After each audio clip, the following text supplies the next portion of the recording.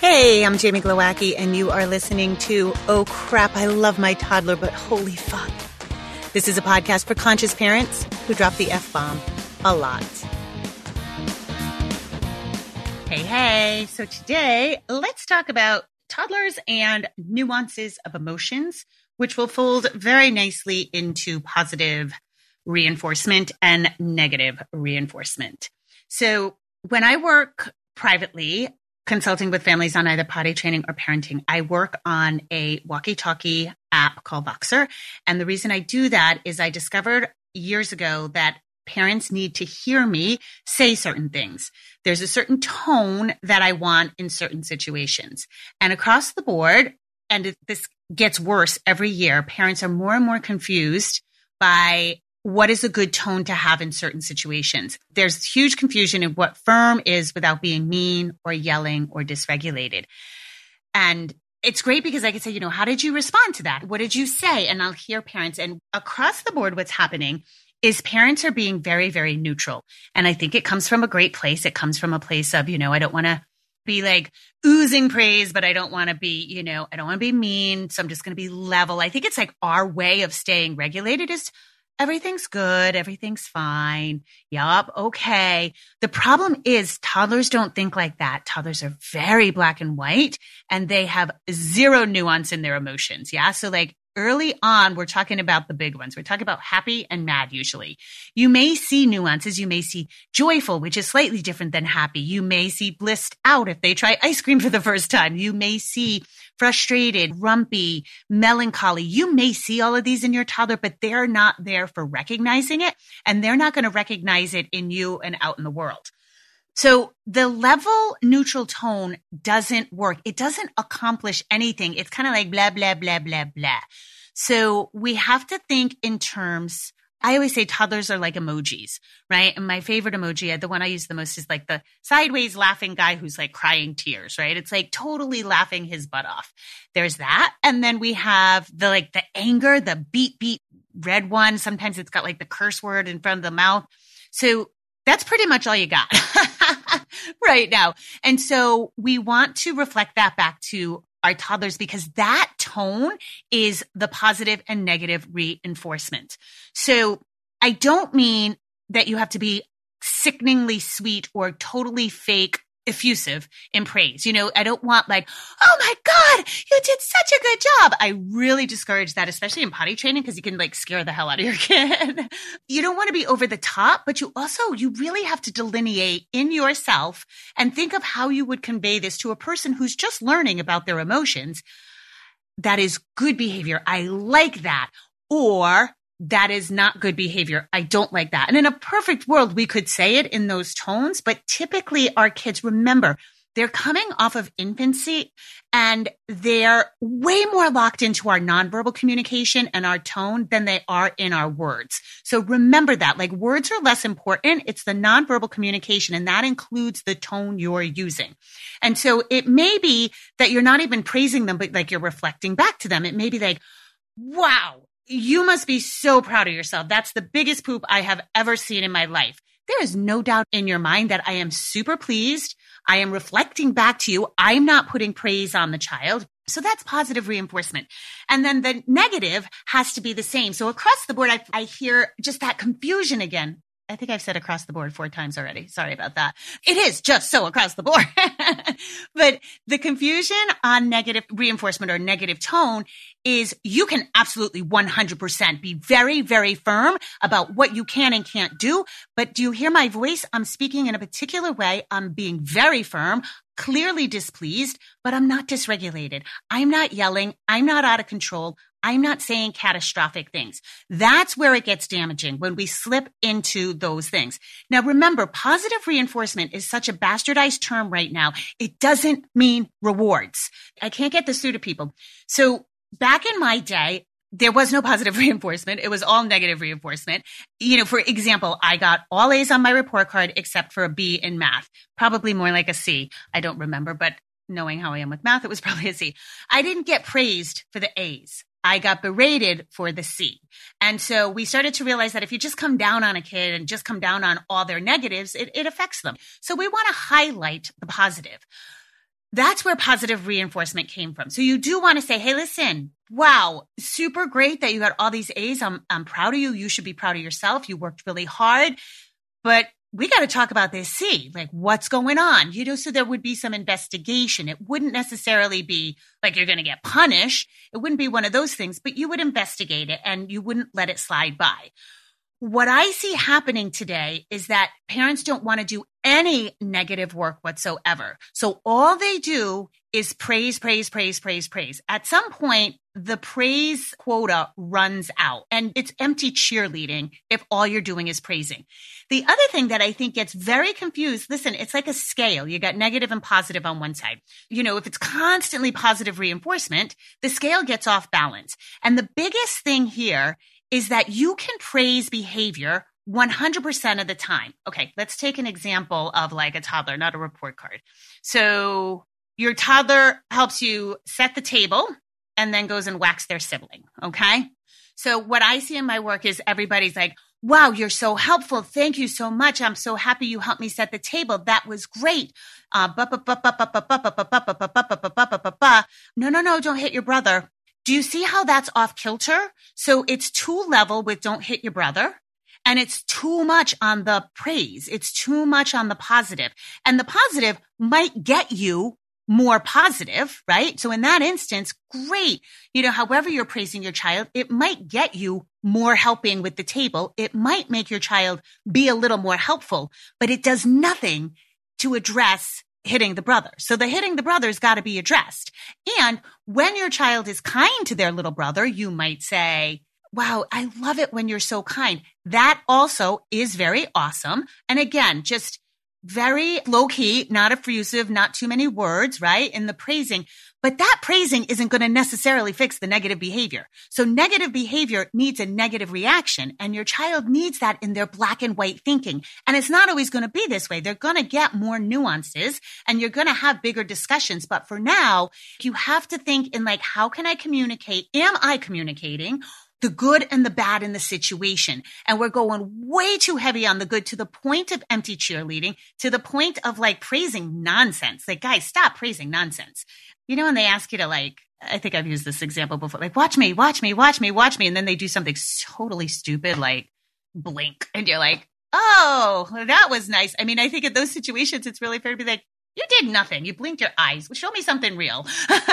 But we want to go with them developmentally. Again, thinking of what stage did your 2-year-old just come out of? Fucking being one, right? And so again, that emphasis on nonverbal communication, your body language, but tone has so much to do with it.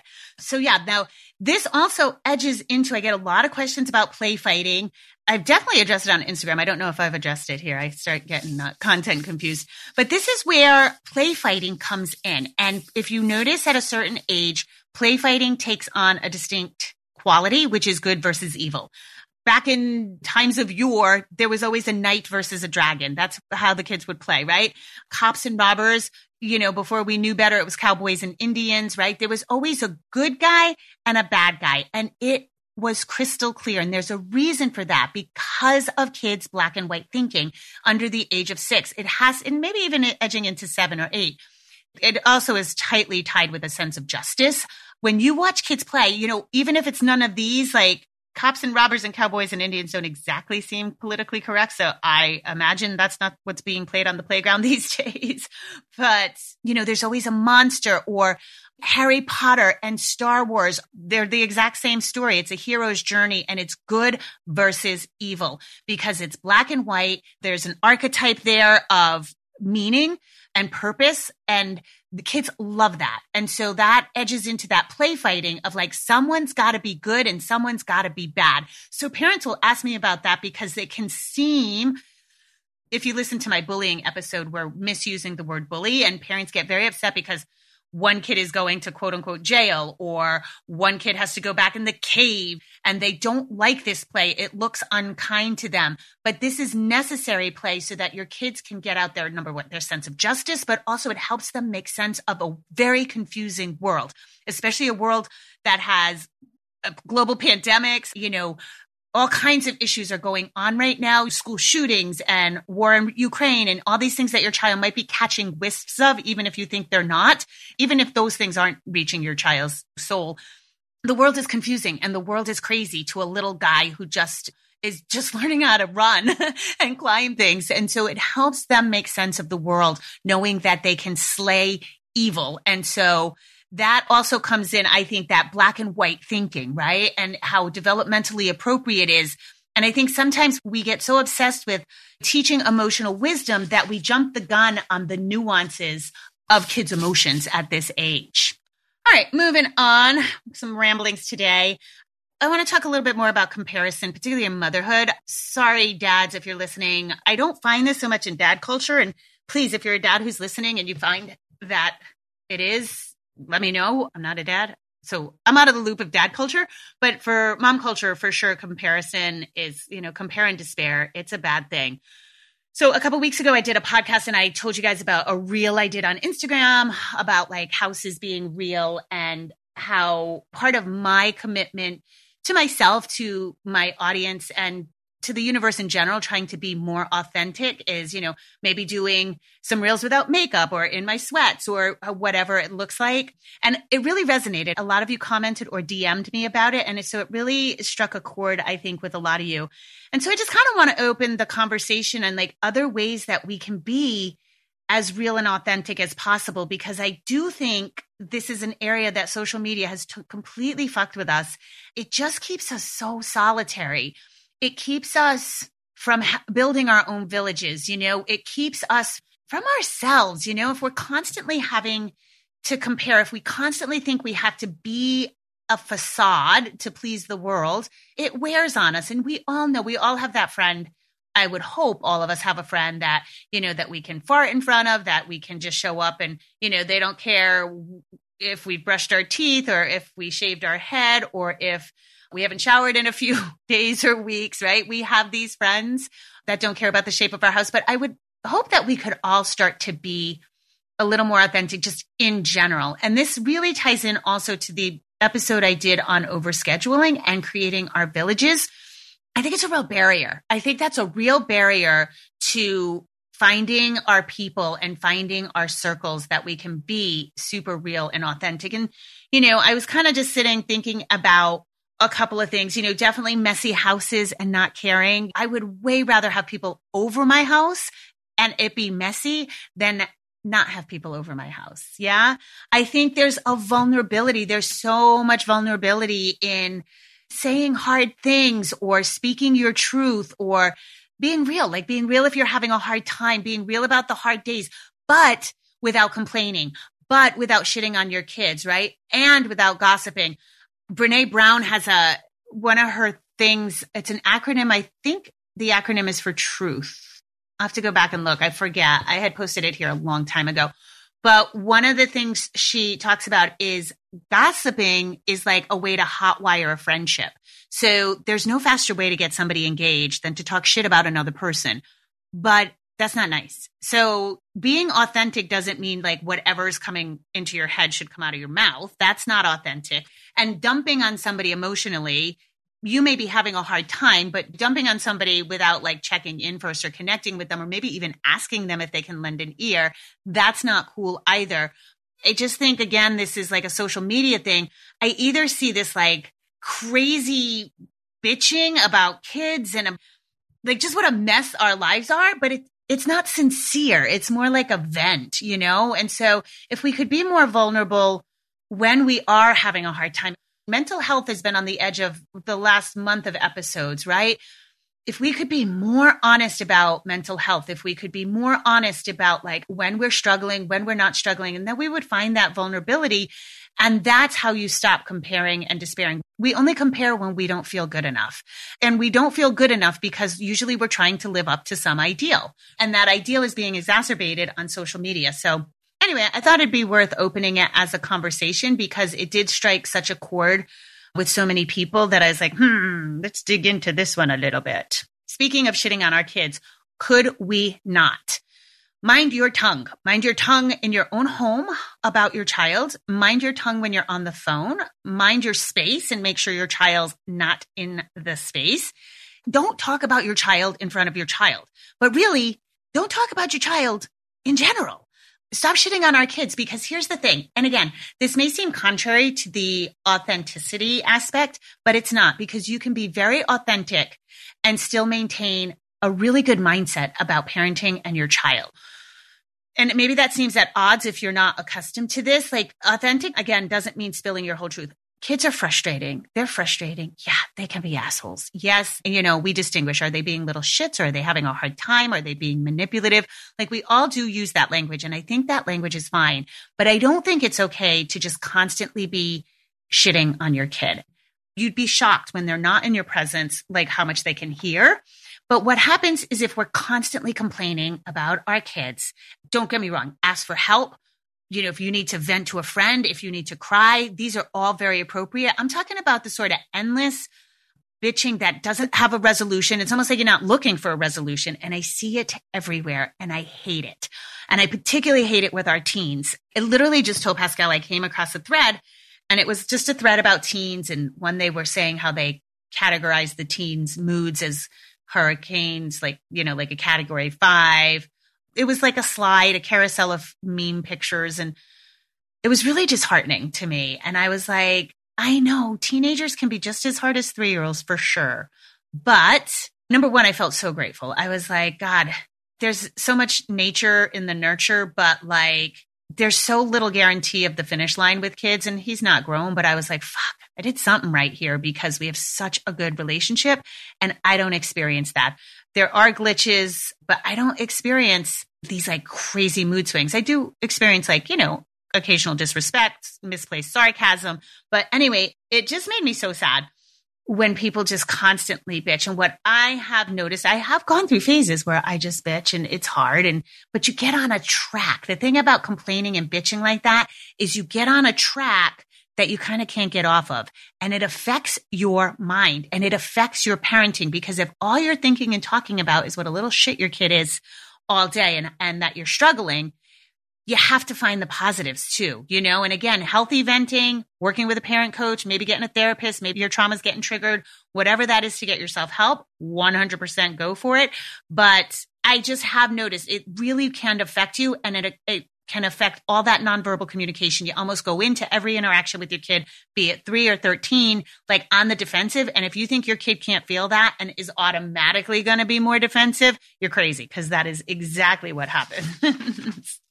All right. Last little musing up in line here is I have talked a lot about cajoling, coaxing, begging, how we don't want to do that with our kids. And I do find that once again, it's like a misunderstood thing. A lot of clients have a hard time and they don't really know the difference. They'll ask me like, hey, how do I know if I'm coaxing or begging? Or, don't you have to repeat things several times? Yeah. Here's an awesome thing too. This last week, it was great. I'm always working with several families at once. And in this one day, 3 families with the walkie-talkie app sort of did a butt dial. And I got to hear like a full interaction with their kids, which thankfully, it wasn't a more embarrassing situation. And in all 3 instances, the kid was having a very, very hard time. And I could hear how the mom was responding. And it was so awesome. I'm going to actually ask parents now in the middle of a difficult situation if they could just press record, because it's so helpful to me to hear how it goes down in real time. And it's just so great. So a couple of things that I had picked out is that, yes, we have to repeat things several times. So like, let's take an example of putting on shoes in the morning, which is just such a hot spot. I use that as an example all the time. So if it's like, hey, bud, you need to put on your shoes. We got to go to school. Hey, bud, I asked you to put on your shoes. Can you put on your shoes, please? Okay, now you need to put on your shoes. Buddy, I said, put on your shoes, please. Okay, almost there. No, come back, please. That's begging. That's taking on a quality of begging. Then there's like the questioning or the begging. Would you do mommy a favor? It would make mommy so happy if you would put on your shoes and then we won't be late. That would be good, okay? Oh my God, you can hear that's coaxing, right? That's begging. That's like, There's a question in my voice. It's timid. It would make me so happy. Don't say those words, you guys. Don't. It would make me so happy. Don't put your emotional shit on your kids. Don't put your emotional reaction on your kids. I know it slips out sometimes, but just be mindful of that and watch that. You got a whole childhood to fix this. But you made me so sad. You made me so angry. Don't do that. I am angry and this is your behavior. You can say that. I am angry. You threw something at me and I am angry, not you're making me. That's the fix. If you're asking okay several times. And again, a normal reaction might be like, hey, bud, go put on your shoes. You wait 5 minutes, not getting done. Hey, I said, go put on your shoes. You're in the playroom. What are you doing? Let's go. That's not begging. That's not cajoling. That is just a reminder. So you may have to tell your kid 3 times to put on their shoes, but it's not like one prompt after another. It's not like squeaky voice. It's not saying okay. It's not asking permission. It's not begging. Yeah. What I have been doing, and it's been really miraculous, and this is sort of a new problem I'm seeing, so I'm kind of addressing it on the fly, is there's a choice, parents will give maybe a choice of 2 shirts that you can wear, and the child will get lost in that choice. And then they'll start saying, I don't want either. I want a different one. I want this. I want that. They can't decide. They decide. They change their mind. And this could be with what they want for lunch. This could be with anything. And so then the day is getting shot and there's a meltdown. So what we've been doing is making the choice go faster. So it's using a firm voice and it's been going, all right, it's this shirt or this shirt. 1, 2, 3. Which one? Or I choose. Which one? Or I choose. The 1, 2, 3 gives them a lead up. And I am aware of 1, 2, 3 Magic. It's a discipline book. I don't know if you guys know it, but this isn't the same concept, even though I am using 1, 2, 3. It's just a way to count down. Now make a choice. So it gives them a little second to make a choice. If they can't make the choice, you make it for them. And it's actually been working really well with everybody because it's giving the kid a parameter to work with. So you're not coaxing, you're not begging, you're not even having to remind. It's this or I do it for you. So you can put on your shoes by yourself or I can put them on for you. 1, 2, 3, choose. What is it? And, in a lot of cases, that's an easy fix because they usually want you to put on the shoes, which again brings up another issue, which is when to help your kid and when not to help your kid. This is a pandemic toddler problem. And just by the way, Jen and I are designing a totally cool interactive course. We're interviewing a ton of experts about pandemic toddlers and opening that fucking can of worms that nobody else wants to touch. I can't even stand it. Doctors are like, your kid's behind. Well, no shit, Sherlock. So's the whole world. These kids were in lockdown. They learned how to speak with the population in masks. I don't get it. Whatever. It's irritating.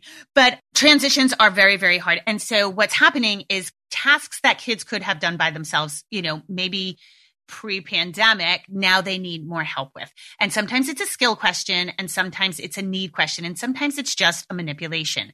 So this is a tricky one because you just kind of have to suss it out a little bit. And I know morning times, that is the hardest part. Almost every family I work with, morning times are the worst, particularly if both parents work outside the home and the child sleeps a little later and it's go, go, go, go, go. It is really worth it. If this is your situation, you must get up earlier. You just have to. And I know you love your sleep. I love my sleep, but you have to get up earlier so that you're prepared. It's always a good idea for the parents to sit, have a cup of coffee, get themselves ready for the day. Then the kid wakes up and then you're ready to hit the day. Food could be prepared the night before. Outfits could be picked out the night before. So if you're dealing with that clusterfuck, those are some things. But a lot of times what's happening now is that the kids are just melting down. They need help. And so you have to gauge it. At this age, they generally speaking want to do for themselves. So if you're finding that your kid is being helpless across the board, doesn't want to do anything. I worked with somebody recently whose 4.5-year-old still needed to be fed, wouldn't pick up a silverware. You're running into trouble there, guys. Sometimes you have to force these issues. So if your kid is being helpless and it's in every area and you think it's just time, okay, but you have to do some things for yourself, which is appropriate, by the way, then you have to sort of force this issue. But if your kid generally wants to do things by themselves and they're having a shit morning and they're falling out because you won't help them put on their shoes, put on the shoes. It's okay. You don't have to be a hard ass with all this independence. It's weird. I have both ends of the spectrum. I have parents who are total hard ass. Kids got to do everything. And then I have parents who are like doing literally everything for the child and then like wondering why they won't self-initiate for the potty. So meet that spectrum in the middle and gauge it. Like I said, I think I just posted it on Instagram, but I did a post about, I call it stop, drop, and roll. And Pascal, or maybe I've talked about it here. I'm starting to lose track, man. Stop, drop, and roll. I went in. Pascal was like 3.5. He was in preschool and whatever. He woke up on the wrong side of the bed. Like I should have known right from the get-go. The eggs were wrong. The toothbrush felt funny. The toothpaste didn't taste good. The same toothpaste we used for years. Everything just grumpy, grumpy, grumpy. And then, went into his room and he was having a hard time getting dressed. And of course I went to go lay into him. I was like about to do the mom speech and I just looked at his little face. And he was grumpy. He was having a shit day. And I was like, oh man, sat down on the floor with him. We cuddled, we rolled around. We were late for school. I was late for work, but it was worth it. He needed a hug. He needed help. Those days, I don't know, for me, it's like 3 days before the period. It's those like, the shirt won't go on right. The shoes won't tie. I snag my sweater on the doorknob. It's like everything goes wrong. He was having one of those days. So know that happens too. And you can stop, drop, and roll and you can help them. As big as I am about autonomy and independence and they're so much more capable, they're also just little and sometimes they need help. So make sure you're fluid in that boundary because you don't have to beg. You don't have to cajole. You don't have to coax, but sometimes you do just need to drop to the floor and like say, fuck it. Let's just cuddle. Let's wrestle. Let's do something to move this energy. All right, you guys, as always, I appreciate you. I appreciate your patronage and rock on. Okay, bye, everyone. Just a reminder, if you need additional resources, I have Oh Crap Potty Training. I have Oh Crap, I Have a Toddler. Those books are available everywhere you want to find a book. You can also go to my website, jamieglowacki.com, where you can book private sessions with me, buy any of my courses. Those are really geared towards potty training help. And also I'm on Instagram. I'm not on Facebook anymore and I'm not on Twitter. I'm on Instagram, jamie.glowacki, and I do a lot of lives and usually posting a lot of good information. So those are extra resources for you. And as always, rock on. Have an awesome day.